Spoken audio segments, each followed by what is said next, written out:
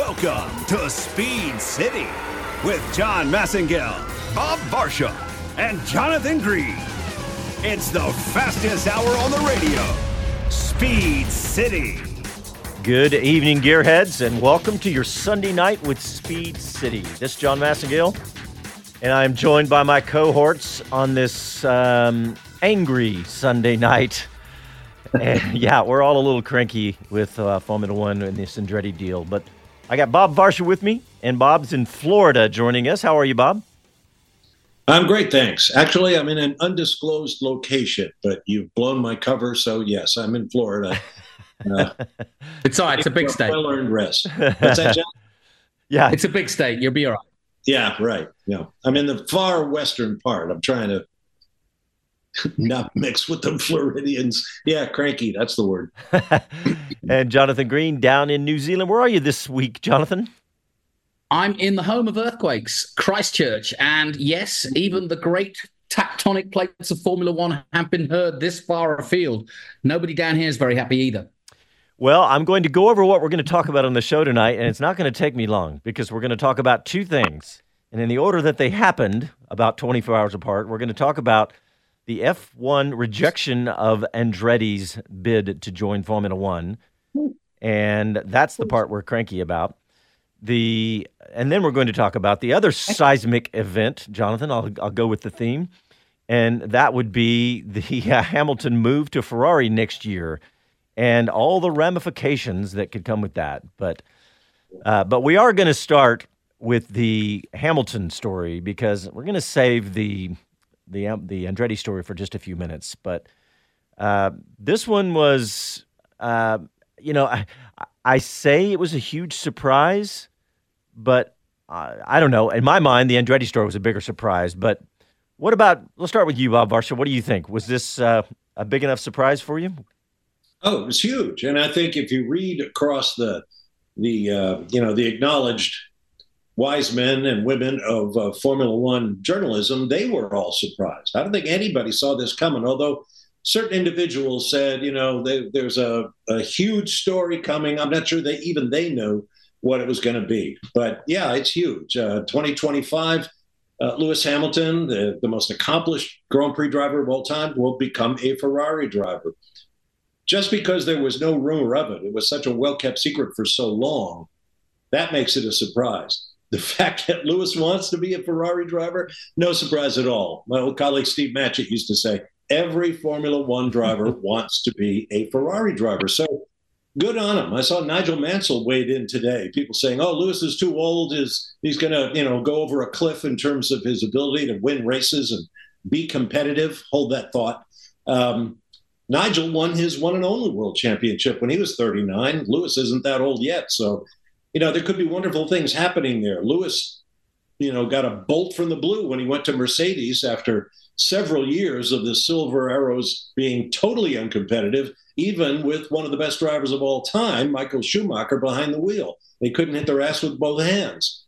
But Niki Lauda goes and finds Lewis and says, this is going to be good. You better get over here. So he abandons McLaren after more than a decade with the team that brought him to Formula One and a couple of world championships, and goes over to Mercedes, and suddenly in the hybrid era, they start wiping up the floor with everybody. So good on him. Well timed. Is this another case of Lewis having the kind of inside information that will lead to another run of Hamilton-level success? We'll just have to wait and see. All I can say is he must have had some wonderful assurances about his role vis-a-vis the golden boy of Ferrari to this point, Charles Leclerc. Well, I'm glad you brought that up because, Jonathan, it was probably, 2012, we were on the air, and the announcement came, or whatever, I think it was 2012, the announcement came that Hamilton was leaving McLaren, going to Mercedes, and you called it before it happened, didn't you? You said Hamilton could leave, and here's why, and you called it spot on, but you missed this one, but what do you think about this? Yeah, there's two things in a driver's career that are essential. One is being really fast, and the other is making really good decisions. Alonso has lost out in that battle for making really good decisions in terms of titles. I think the talent between Alonso, Verstappen, and Hamilton is pretty similar.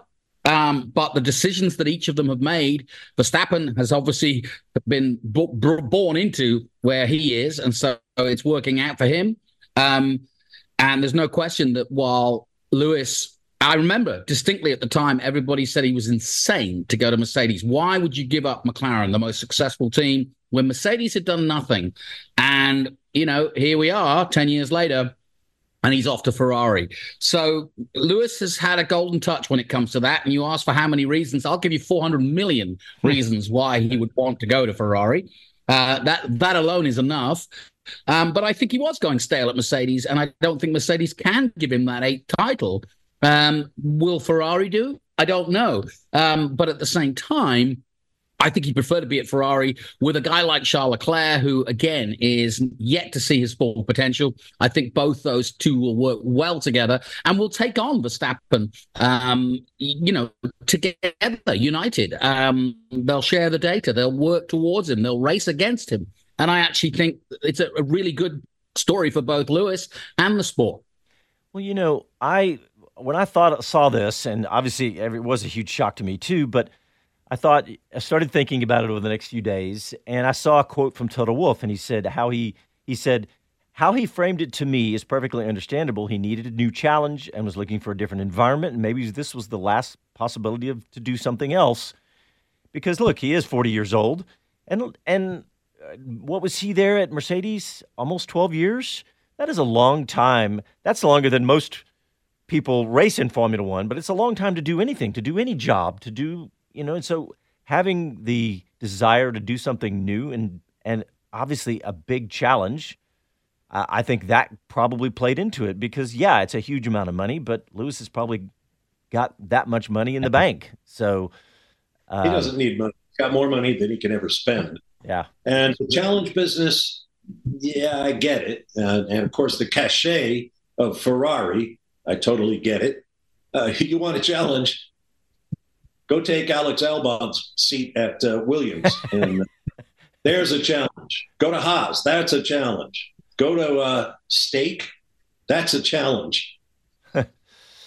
Our producer put up the photo of Fred Vasseur and Lewis Hamilton earlier, and I wanted to ask you guys, we've liked what Vasseur has brought to Ferrari, and now I think everyone likes what he's brought to Ferrari. Lewis Hamilton, do you think this puts Fred Vasseur in the Ferrari Hall of Fame? I think it's I think it's a great decision because people forget that he worked with Vasseur back in Formula 3, and so he's got a relationship with Frederic Vasseur. And I also think he likes Charles Leclerc. Charles was asked not that long ago, who would his perfect teammate be, and he looked at Hamilton and said Lewis, and I think there's been quietly, since Vasseur got there, a hope that they could convince Lewis to come. I think, will it put Vasseur in the Hall of Fame? Depends on what the results are. If Lewis does fall off a cliff in terms of performance, then Vasseur is going to look kind of silly, especially with the money they're paying Lewis. I saw a report sourcing information from a French publication saying that they're going to pay him $87 million a year. Yeah, they're going to start a funding mechanism for Lewis's off-track foundation and his various charities, and they're going to put $270 some odd million into that. Whether those numbers are all true or not, we'll find out in the fullness of time. But it doesn't sound like from the reports I've seen that Fred Vasseur had all that much to do with it. John Elkann, the ultimate boss at Fiat, stepped into the negotiations when Lewis turned down $50 million a year to go to Ferrari. And that's when the big numbers started to pile up. So, who knows? But there's definitely, millions of reasons why Lewis might want to go to Ferrari, over and above the fact that it is Ferrari. Well, I remember Friday or I guess Thursday when it happened, or was it Wednesday now? I can't even remember. But when the F1 tweet came out, and I was looking at it, and it was just surreal that he was going there. So it was I mean, obviously I was caught up like everybody else, but you talk about will he succeed? I didn't see any drop off with Hamilton, especially 2023. 2022, I felt like I did, but I felt like that was almost, he was just despondent, it felt like. But last year, he looked just fantastic. And I expect him to be able to do as much as he can with that car. Yeah, and I would argue that this is the best driver combination of two drivers in Formula One now for 25. I mean, whoever you put with Verstappen will be good, but not as good as Hamilton. And I think Charles Leclerc potentially, and we've seen that from his qualifying, is as good as anybody. So whoever Verstappen gets, whether it be Perez continued, whether it be Ricciardo, whether it be Lawson, whoever Mercedes get with Russell, whether it be Albon, whether it be somebody else, they're still not going to be as potent as a driver force of driving a team forward than those two, Hamilton and Leclerc. I'm a little more warm on that subject. I don't know who would argue necessarily is better. Charles Leclerc has won 5 races, none since 2022. Lewis has won 103. So, it's not like they're peers when it comes to achievement in the sport. And, Leclerc just has this ambiance around him, this atmosphere of if an anvil, a cartoon anvil is going to fall from the sky, it's going to miss Wile E. Coyote and it's going to land on Charles Leclerc on a race weekend. He'll qualify with the best of them, but come the races, there's improvement needed there. Maybe Lewis will bring out the best in Leclerc. I don't know. Again, it's going to come down to team orders. Nobody is more blatant about that than Ferrari. So who gets to go? Remember Carlos Sainz blowing up at the British Grand Prix last year? Guys, don't tell me to let my teammate by. Don't put me in that situation. I'm competitive. I have a shot. Ferrari won't hesitate to do that. And whether Charles or Lewis will buy into that remains to be seen. Jonathan, before you take that next bite, I want to ask you yes, sir. about the culture at Ferrari. I think Fred Vasseur has changed it.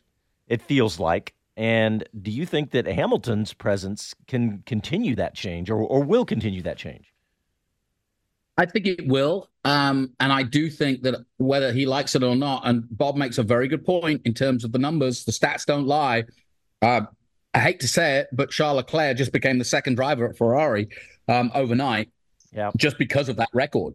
And if Lewis has learned anything from working with the likes of Alonso and many others, you've got to put your stamp on the team. He did it at McLaren. He did it at Mercedes. They've built teams around him, and presumably they will do the same at Ferrari. Now, on paper and in interviews, Frederick will say, "Oh, there's no team orders. Whoever qualifies quickest." But Ferrari have a huge record of doing just that. And you mentioned Carlos Sainz. And by the way, we should talk that too. What happens to him? That's coming up. But I do think that, like I said, I still feel, and I take on what Bob said, and I respect what he said.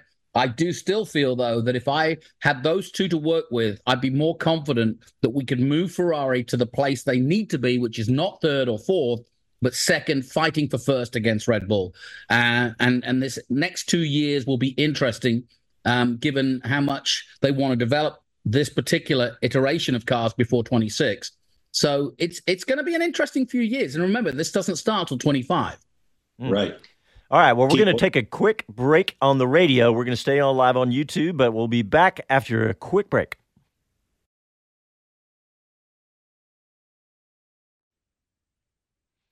Okay, we're still live on YouTube, and if you're new on YouTube, give us a shout. We got all the usuals jumping in the chat. Let's see. Boy, there's a bunch of talk. By the way, we're going to go to driver discussion next. What does this domino do to the rest of the grid? But let's see. Rumors of Albon coming back. We got all kinds of rumors. Yes. Let's see. Let me go back. Bob, who do you think should go to Mercedes? That's a good question.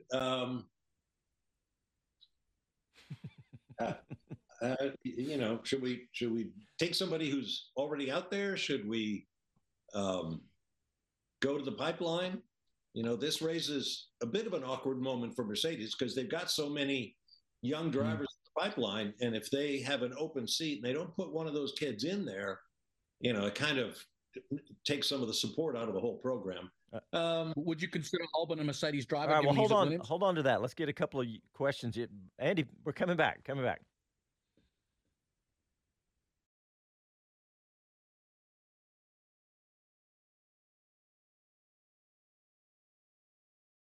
Hi, this is Karun Chandok, and you're listening to Speed City. Welcome back to the fastest hour in radio, Speed City. Okay, Jonathan, I didn't get to it, but the funniest comment on YouTube right now is from Paul Bryant, as usual. He says, Greeny, did you bring enough treats to share with the rest of the class? Because we're all watching you eat and drink your entire meal. Disgusting act, and it's unfortunate that we had that on our air live. That is I resemble that remark. I've just flown in from Auckland to Christchurch, didn't have breakfast, didn't have lunch. My room's not ready. But, they don't treat me like Bob Varsha. They treat me just like any other normal human being. They fly the wrong way around the world. It took you all day to go from Auckland to Christchurch? Well, it took 2 hours, but I flew early. Oh, okay. You went against the time zone, so it took you 24? Oh, okay. So what I want to talk about is the possible driver dominoes. What effect will this could have? And I guess the first question would be what you said, Jonathan. What happens to Carlos Sainz? What do we think? And you asked Bob that during the break. What do you think, Bob? Well, I think his name has been associated with the Sauber program, which will now be Stake, whatever it is, and very soon will be Audi. And I think Sainz would be a great pickup for them as they make their debut in Formula One. So we need to find out what's going to happen to Albon. I read somewhere today that like 11, maybe 12 contracts are up this year among Formula One drivers. So call it half the grid is going to be out there. And that creates a pretty unique pressure, I think, on drivers and their representatives to get out there and snag the best seat they can, because suddenly it's a game of musical chairs and you don't want to be left standing when the music stops. So, I'm not really inclined to make predictions, but I think Sainz becomes, the biggest plum out there right now, based on what we know. Okay, Jonathan. So Carlos Sainz, how about, I'll let you talk about it, but I'll just throw one at you. What about just a direct swap with Mercedes? That was my first point. And I'll tell you why. Because Sainz has got a full year against Leclerc to throw all team orders out the window, ignore what Ferrari have to say. They've just let him go and race as hard as he possibly can. His father, as we saw from the Dakar, is one of the hardest working men. If you've read Gunter's book, he'll tell you that. Yeah. And there's no question that I think there's a little touch of that with Carlos too. He's determined, he's dogged. And I still don't think we've seen the best of him. He's been rolled around teams and he's always been the nearly man. He's always been the second player. So a straight swap would make sense. And I can see Russell and Sainz getting on fine and being a very potent force at Mercedes. Albon, to me, is the obvious choice, given that he's driving a Mercedes engine and has seriously come back into his own. He can't go back to Red Bull. I think we're going to spend the whole year of 24 looking at the performance of Ricciardo, the performance of Albon, the performance of Sainz, and then, as Bob says, looking at the pipeline that Mercedes have on offer of young drivers. I feel for someone like Antonelli, who's just moved up to Formula 2, having won the FRECA Championship, and is now, a Ferrari junior, and really has no outlet, given that it's pretty solid at Ferrari for a while. So, again, no, who want to be a Ferrari Academy driver when there's no room at the inn? Yeah. Fernando Alonso will be a free agent in 2025 if he doesn't do something in 2024. And suddenly he is, he's fresh meat in the driver market. So fresh is not the word I would use, but okay. Kids. I wrote down a list, and it just literally as it came to mind was Sainz direct swap, and then Albon, Ocon, Antonelli, Alonso, Gasly, Drugovich, Vesti, Mick Schumacher, and Daniel Ricciardo. That was my list, and I didn't really put it in an order for sure, but that's kind of the way it came to mind. Yeah, I mean, Mick and Drugovich are two potentials that, one with a little bit of experience and one that hasn't had his break yet. Yeah. And if Alonso moves on from Aston Martin, Drugovich is their next man up, is he not? Yep. I'm sure Stoffel Van Dorn, who is next man up for different teams, he's out there saying, hey, remember me over here? Yeah. That's why I think his day is past, though. Do you agree with me, guys, that all eyes will be on Ricciardo and whether he gets his mojo or he doesn't get his mojo? But he's going to be scrutinized because the obvious choice is for him to replace Perez. And if Perez suddenly becomes a free agent, could he be in the mix? Yeah. Yeah, and no I'm sure doubt. Ricciardo doesn't want to walk around the paddock looking like a credit card. Yeah. I think to answer your question directly, yes, I think everybody's going to be watching Daniel Ricciardo because he didn't really get a full shot at it last year for sure. But I think to me the most exciting of all that, the kind of the crazy one would be Alonso, just because it would be mind blowing.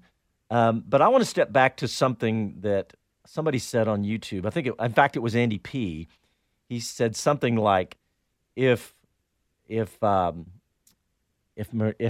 could get a win in red, it's a bronze statue time. There will be Italian hymns written in his honor. That would be a goosebump moment, I think, for all F1 fans, wouldn't it? I'll go to you, Jonathan.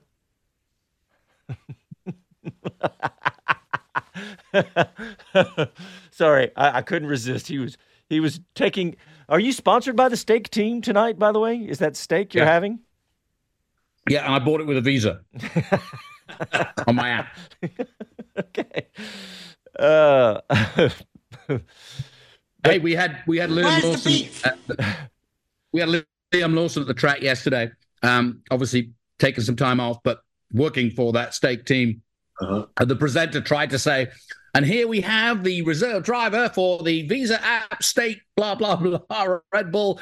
And he got tongue-tied and twisted, but it was pretty funny. That's another interesting name, Liam Lawson. Yeah. Mm-hmm. That's funny. He didn't hit my list. He probably would have, had I thought long enough, for sure. He couldn't have stepped in and done any better, huh? I think he'll be watching Ricciardo's progress too. Yeah. Oh, definitely. Yeah. Yeah. Well, Bob, what do you think is the most likely thing? In terms of who's going to take the Mercedes seat and who's going to end up at Ferrari, I guess. Oh, geez. Who's going to end up at Ferrari? Other than Lewis? Charles? I really don't know. I think Albon is a really intriguing choice. I think Mercedes, as we've been talking about, has some obligations, real or morally, to the Schumachers and the who else? Who's in that line? I don't know. They've got people. I'm concerned about, as I said before, all these young guys that have been brought into the program, and there are too many veterans ahead of them in the food chain. So I don't think, looking at, even though Liam Lawson type, there's just too many guys out in front there. Albon wouldn't surprise me. Gosh, who does Russell hang out with? Guys like Pierre Gasly? Nah, I don't think so. I don't know. I keep coming back to Alonso, as crazy as it might seem. I mean, he's an opportunistic guy, as Jonathan mentioned. He's the king of going to the wrong team at the wrong time. And Formula One is littered with stories like that. Guys going back to Chris Amon and beyond, who just went to a team just as they were about to wrap themselves around a tree somewhere in terms of performance. So, boy, I don't know. In the meantime, I will say Alonso or Albon. I don't think Alonso or Toto would ever see eye to eye. I don't think Toto would be foolish enough to ruin Russell's career. And I mean that in the nicest possible way. And what I mean by that is Alonso is well known for it. He the fact that he took Pedro de la Rosa with him and there's his history there. He's got a minder. He's got a guy that's on the inside looking for him. I don't think that would work for Toto. And I think that with George Russell, if he got an Albon or a younger driver alongside him, he could well be a 2-3-time world champion, in my opinion. I really do rate George Russell and the Mercedes package. And now with Hamilton gone, they've got to build the team around him, and they've got to support him with a driver that helps, not hinders him. So Alonso, for me, would be the wrong choice. And I think actually Alonso is sort of waiting for Aston Martin's investment to pay off. We haven't seen the best of Aston Martin. They could well be going for a championship themselves with Alonso at the helm. And it's worth noting, the rumor mill is roiled with stories of Hamilton taking his race engineer, Peter Bonington, with him. Yeah. And one or two other key figures from Mercedes. They have already lost some key people following the James Vowles road. He went to Williams, of course. It could be in many ways a different Mercedes team in 2024, certainly in 2025 and 26. So, there's more to it than just changing the nut behind the wheel. And unless we forget, Bob, that's exactly what Michael Schumacher did at Ferrari. He took Ross Brawn, Rory Byrne, and John Barnard effectively with him to turn around Ferrari, and he did so. Yep, because he knew, I can't do it myself. I need guys who are going to do what I think we ought to do, and that was, Well, I was looking at, Bob, when I'm asking you, I was looking at what the kind of the consensus. It feels like Albon, and I don't know. I mean, that's just what the internet feels like, that everybody's thinking Albon. And Jonathan, what I was going to say is that who would move there if Albon were taken? So Williams? Yeah, who would go to Williams if Albon moves? Sainz? How about, here's another name out of the haystack, Valtteri Bottas. Ooh. He get away from Sauber? Does he want to stay the course and hopefully land with the Audi team? Or would he like to go back to a proven commodity like Mercedes? Go back to Mercedes and play the same role he did to George Russell. That he did to Hamilton. Like that. No, I don't see Bottas going and being a number 2 to George Russell. I don't think he'd be the number 1 if he did. I mean, think about it. But I don't think he'd make that move. Okay. Personally. Yeah.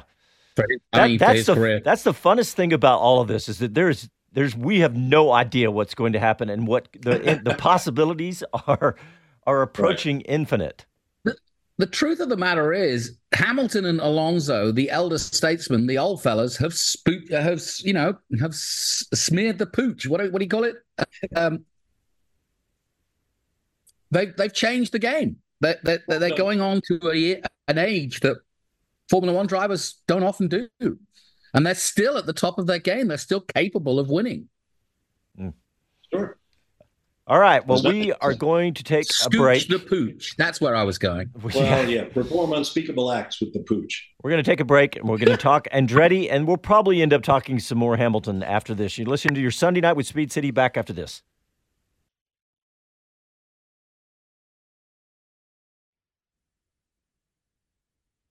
All right, I'm done.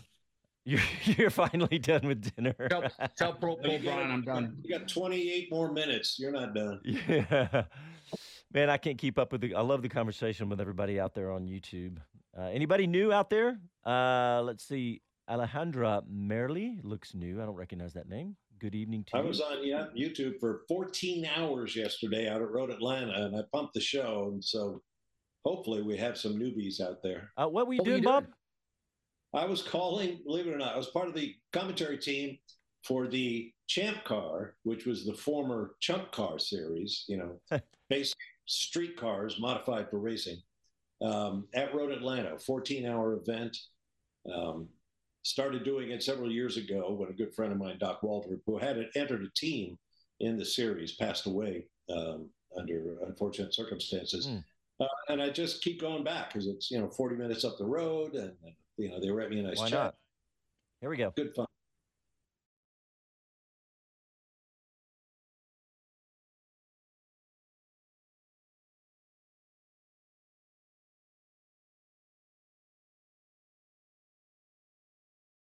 Hi, this is Gene Haas, and this is Speed City. Welcome back to the fastest hour in radio, Speed City.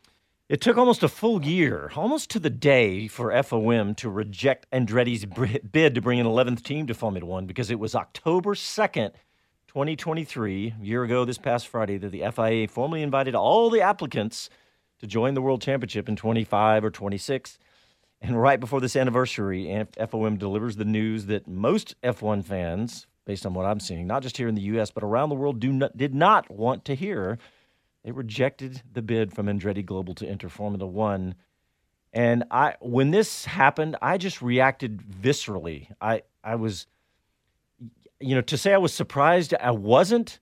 But when it actually happened, I just couldn't believe it. And I was probably more upset than I've been about Formula One in a long time, if ever. And I'm really still having a hard time admitting this is a done deal. And Bob, I'm going to start with you, because we were texting and you seemed to be just about as upset as I was. Well, initially I was upset, but not all that much. I mean, it's their championship. They have their reasons about who gets in and who doesn't. But when FOM released this absolutely inane document explaining their reasons for declining the entry, that's what really blew my head off. I've got the document here. It's just crazy. I'll run through a couple of things. With a 2025, last year, the current regulatory cycle, and then a 2026 new engines. That means a new entrant is going to have to build a new car for 2025 and then another new car for 2026. Well, everybody else is going to do that too. So who are you to judge whether or not, if they're willing to do it, let them do it. You've already got their $200 million or whatever you're going to wind up costing them. What else? We can't have them coming in with a customer power unit. That endangers the intellectual property of the existing, OEMs in the series. Well, how is that different from the 6 customer teams currently on the grid? Although they did note later on, if Cadillac comes back in 2026, we'd look much more kindly on that. Oh, please. They're not going to be competitive. How do you know that? Mm-hmm. They've got Nick Chester, a Formula One veteran technical director with a great resume. He's got, he's lining up his technical team. They got a car in the wind tunnel, for crying out loud. That's never going to see the light of day on a racetrack in a competition, but they're going to be testing the dog meal out of it to learn everything they can, as any good applicant team would do, in order to be on the grid with as much knowledge as they can. Coming to the sport with a new power unit manufacturer is a huge challenge. Major automotive manufacturers have struggled in the past, and it can take years for a manufacturer to in order to become competitive. Well, why make them wait until 2026? Get in there now so they can be competitive by 2026. And then it says GM have the resources and credibility to be more than capable of attempting this challenge, but success is not assured. What is sport if it's not? Success is not assured. Jonathan, I see your face. And I mean, I'm glad Bob's got me riled up. It's the most pathetic statement I've ever seen that Formula One or whoever put that statement out. And I'm not talking about Liberty Media, and I'm not talking about the teams. They have kept quiet. This is FOM, and I think it beggars belief, because it makes us all look like fools. None of us believe that. Bob's absolutely right. We love this sport. We love everything about it. And those statements don't ring true. Because if they did ring true, what are Haas doing there? They came 5th in their second season. And sure, they've had a bad time of it. But the customer teams have always gone well. They may as well have written a statement that says, oh, dear Andretti, we don't really like you, but we like GM. So could we just hold this until 28 and then we'll have GM in Formula One? That's really what they're saying. And Bob, when you talk about my visceral reaction, because this all happened, it all came out at the same time. And when I read that they kept calling Andretti novice, They said it 3 times. And I was like, what are you talking about? I mean, if you just look at, just look in the last year, Indy 500 win, the Formula E championship. They were on the podium a couple of weeks ago at Daytona. I mean, it goes on and on and on and on and on. And they're calling them a novice, and GM, they're calling GM a novice as well. Here's the kicker. While the Andretti name carries some recognition for Formula One fans, our research, which I would really like to see, indicates that F1 would bring more value to the Andretti brand rather than the other way around, which is total bullshit from the first capital letter to the period at the end of the sentence. Anybody? And you tell me, okay, if that's the value. Sorry, Bob. I don't mean to interrupt you. That's okay. You're not. But if that's the value comment, you tell me how much Haas have brought and how much Alpine are currently bringing and how much Stake are currently bringing and how much Alfa Romeo in their time in Formula One brought. Marussia, HRT, back and back and back. Virgin. I'm sorry. You guys are rewriting the history books here. Yeah. And think of the other 3 teams that got turned down with Andretti.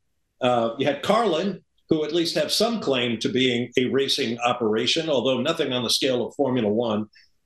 Formula Equal, which was politically correct in promising that their driver lineup would be male and female, and some other name that I can't even recall right now. Never heard of. Julian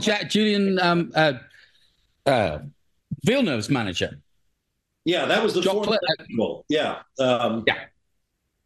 Maybe we shouldn't remember. High Tech also had a bid. Yep. Yeah. Well, so I mean, none of them approximate what Andretti Global or all the Andretti companies have done in racing around the world for decades now. Not just, these are not Johnny's come lately. And this idea that, well, a lot of people don't know who Andretti is. What? If you don't know the Andretti name, you are not a fan. That's all there is to it. And stick around and we'll tell you who they are. And I honestly feel that this is a classic case of the tail wagging the dog, because for the simple reason, for a sport this big, and, Liberty Media have just been announced as the biggest sports franchise in the world, and they must be embarrassed by this, because, hang on a minute, am I right in saying that 4 years ago, the last Concord Agreement was agreed, and in that Concord Agreement, it was sown the seed that the full number of teams allowed in Formula One is 13. There are currently 10. They will take bids from other teams. 4 bids came in. Only 1 made it. And then to turn that bid down after all those years, what's the point, guys? Just say we are a closed shop of 10 teams. That's it. Yeah, that's exactly what it boils down to, Jonathan, because no one could have lived up to what they've put out, what they've decided. Not what they put out, because the request they put out, Andretti ticked every box and then some. I just don't think, I don't know, unless it's a European thing, had Porsche come in with, I don't know. I just don't know. And I can't even imagine it, because it was, I feel like there's something we're missing. Is there something going on that we don't know about? What? The cynic in me says that Ford don't want GM there, because obviously Ford are coming in, and the other team that don't want them there is Ferrari. And how about every other team on the grid right now? Because if Andretti comes in, I don't expect them to win the championship the year they start, right? But let's say they come in and with the Andretti attitude, because we've seen it in person. We've seen the way Michael and Mario are. They do not ever want to lose, ever. And coming in with the backing of the dollars that they can bring from, first of all, let's start with General Motors. I think they could easily be competitive near the top before too long, way faster than Haas did. Go ahead. Go ahead. I'm waiting in line. Well, I was just going to say that statement about being competitive. I was like, okay, so last year no one was competitive with Red Bull. Yeah, there were 9 teams that couldn't compete with last year's champion. 0 teams were competitive. And that I was just, that's absurd, what that statement. And this business about, it puts too much of a burden on the organizers of the various races. Okay, well, let's say we take $5 million off the price of bringing the circus to town for all of these, race organizers out there who were already spending, $50 million to bring Formula One to their towns, plus all of the other associated work they have to do to get ready for a Formula One Grand Prix. And then let's pass that on to the organizers. Zandvoort's already said they're going to add garages. Jonathan and I were at Las Vegas. Okay, what do you say we take that garage away from the Paddock Club open bar at the far end of the pit lane? They don't need that. There's one garage. How about the FIA gets out of the garage and has an office right in the paddock? There's another garage. Or take Brad Pitt's garage. Oh, Brad Pitt's okay. Garage. Sorry, Hollywood, get out of here. We got a sport to run. A sport where success is not guaranteed. Competitiveness is not guaranteed. It's a challenge. It's an effort. And you can't deny somebody the opportunity, all things being equal, if they look like the real deal. And anybody who wants to argue with me about whether Andretti Global is the real deal or not, take a number. Me too. What I loved is the backlash was not just American. It was across the board. Yeah. I looked at every poll. I put up a Twitter poll, and Casey's putting that up on YouTube and Facebook right now. And it showed 77%. And that's with, we had about 300 organic votes. I boosted it, and I only targeted people who follow F1 fans, F1 teams, excuse me. So they were 100% F1 fans. And it was 77% of the people that voted thought F1 was wrong in denying Andretti the entry. And this was a global. I saw polls from the race. I saw polls from, I can't remember all the different outlets, but mine was one of the lowest, at 77%. Yeah. And some of them were as high as 90% because the fans want this. And this just seems so crazy to me. The fans want it so bad. Now, we need an important distinction here. They're going to say, well, the fans don't know anything about how the business is run. They don't understand the challenges we face as an organization. No, they just know that the idea of the Andretti name competing in the world's premier form of motorsport makes all the sense in the world, and they want to see that happen. And that's the number that FOM has to be looking at. Not so much, how much more is Mercedes going to get out of the prize pool? It should be, how can we make the championship bigger and better and attract more fans? And I don't see how turning down an Andretti effort helps that cause. Jonathan?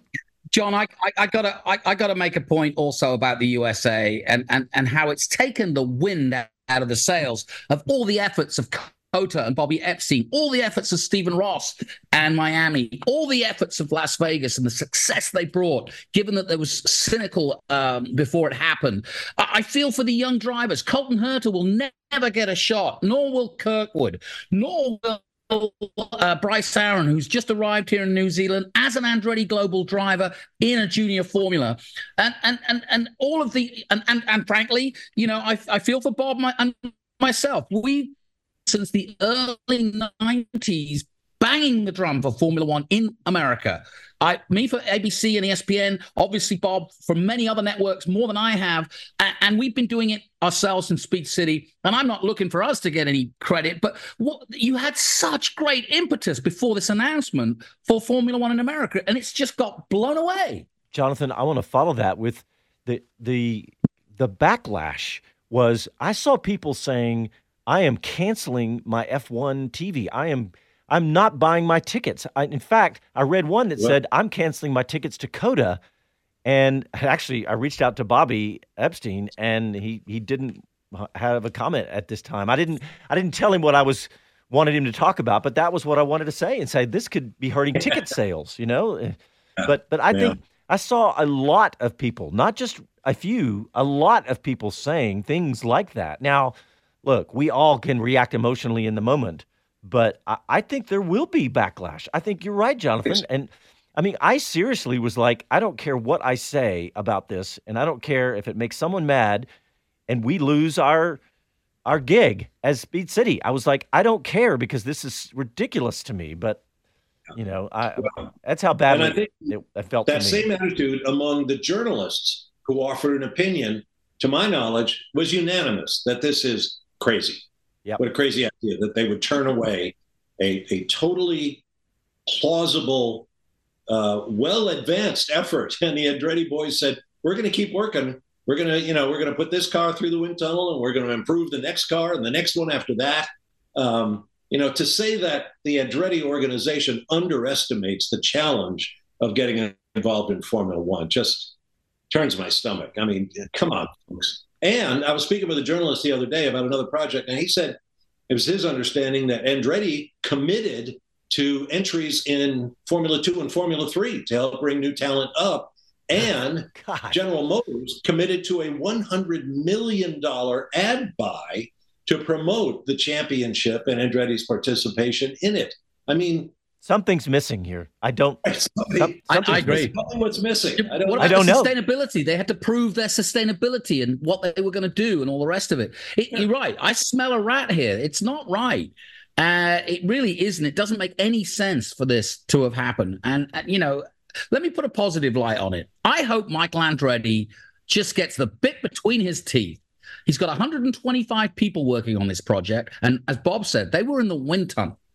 So he's spent millions already on this project. And I hope he visits every Formula One team currently and says, would you like to work on our 2028 GM project? And we'll come in and we'll blow the doors off, as Michael Caine would say, because I want, I just want that dogged determination of this rejection to be turned around. Jonathan, I do hope Andretti lets one person go, maybe admonishes one person, and that's the IT person, because of the spam folder situation. Can you believe? Come on, man. Can you believe that $1 billion deal that somebody, not Domenicali, didn't send an email to Michael? It was some administrative person sending an email and then didn't follow up when someone didn't respond. I smell a rat. When you're doing a huge deal, you don't send an email and go, well, I guess they don't want to do this deal because they never responded to my email. That is just absurd. I don't get it. It is. I've had invoices get lost to clients all the time, and I'll say, check your junk folder, check your junk folder. Oh, there it is. But then that assumes that it was in the junk folder, that it was actually sent. That I wouldn't be surprised if they had the wrong email address, for crying out loud. I mean, it's crazy, yes. And why doesn't somebody pick up the phone and say, Michael, we got to talk. Where can we meet?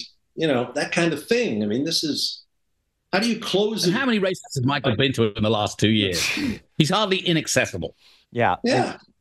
Well, Jonathan, you said Michael gets a bit between his teeth. I don't think that's a problem. I think you're going to have to rein him in to continue the theme there, because they said it, the Andretti statement, they said, we're not done and we're not stepping down. And so if we just had a lawyer, Bob has a law degree. Bob, what can they do from a legal? I know that's I don't really mean, because I know you're not in the middle of that, but what could they possibly do? I don't know.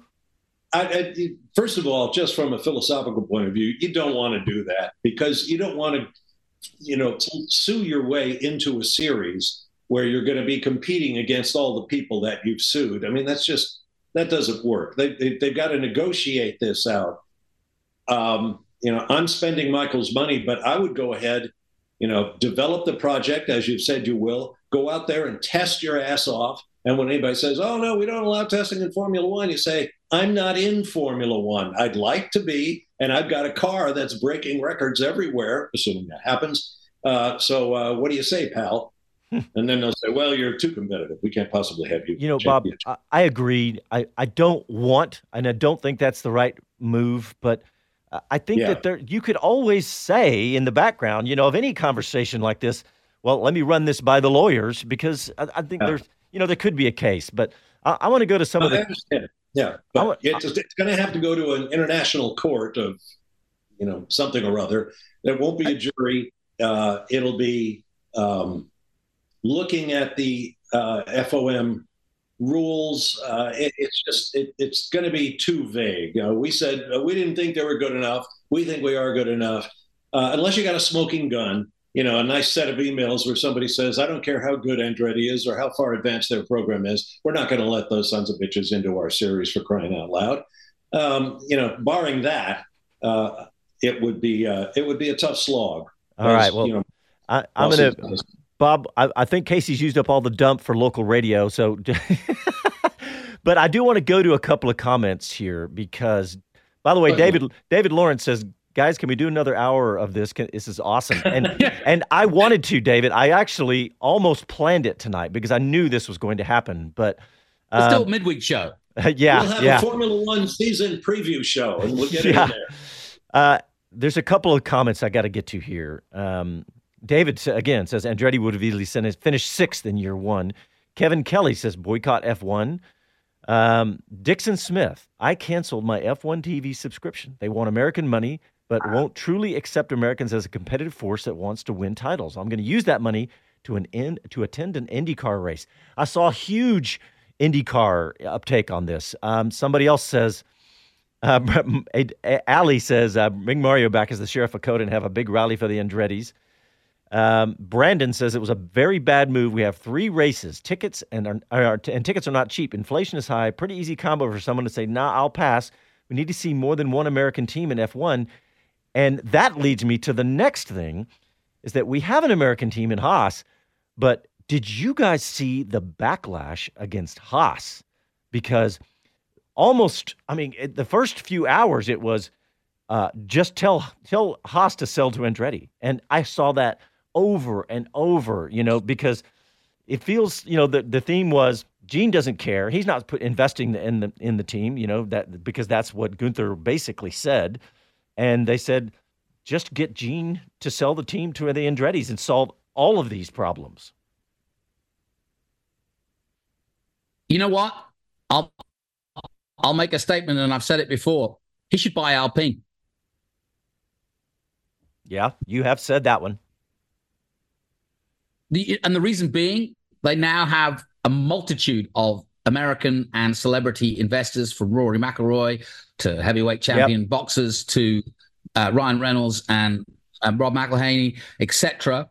They had their deal for the engine with Renault anyway. They have a relationship there. We know that there was a price put on Alpine's head, which was 1.2 billion when it was rumored. I don't believe that Haas want to sell simply because they've had 10 years of hard luck and a lot of loss of money. And I think Gene is just as dogged as anybody else to keep the franchise that now is worth over $1 billion, regardless of whether you finish first or 10th. And I don't think, and as we've heard in the press from Andretti, that he's been given a solid no every time he's asked. So I think he should be looking at perhaps one of those other teams with the same plan in mind to replace that Renault engine with GM in 28. Yeah, and Andy P jumps on and says that same group of investors wanted to, but Haas, wanted to buy Haas, but Gene apparently said no. Yeah, Gene apparently has said no multiple times. I mean, he's sitting on a now franchise that's worth, upwards of $1 billion. But I mean, and I'm not saying that is the answer. I'm just saying that that Haas was taking a bunch of this backlash. Another comment from David Lawrence. He said, I'll remain an F1 fan and still want to attend an F1 race, but I will not go to a U.S. race because as an F1 fan, I feel the experience is not for me. The fan, I'll go to a European race. But if Andretti, David, I bet you, if Andretti were fielding a team, you'd be clamoring to buy tickets and raising the ticket prices. I just don't understand this. I just think that, I said it the moment that it was announced. I said the pool, they said, because Toto and Christian came out and said, we don't want to dilute the pool. And I was thinking, what kind of money can Andretti bring to this thing that going to make the pool immediately bigger if you divide by 11? And I'm stick to that. I think that is a no-brainer. But I just looked at the clock. We're now down to about 90 seconds. Any final thoughts, Jonathan? Yeah, I just want to know whose decision it really was. I've been saying this all along. It's not the decision of those teams that have been vociferous, like Toto and Gunther in his time. It's not their decision. They don't have a say in it. It's the FIA and Formula One management. And I know that Ben Suleiman has been positive. So who has stopped this from going through? I know. Yeah. Well, we're down to a minute. Hey, I have one quick comment that I want to say to everybody, especially I'm going to put it out on YouTube maybe as a poll, but we're thinking about moving our show to 5 o'clock Central Time, so 2 hours earlier than we have been. And I wanted to get y'all's take on that. So if you guys have an opinion on that, drop it in the comments. And if you watch this afterwards, not live, drop it in the comments. Or send an email to info@speedcitybroadcast.com. But Bob, any final thoughts? You got 10 seconds. You're on mute, by the way. Now you have 5 seconds. Okay. Looking forward to Bahrain. Yeah. We're still going to cover F1. Yes, we are. Yeah, We me too. All right. Well, thanks, everyone. We appreciate you listening to our rants, and we'll talk to you next Sunday night.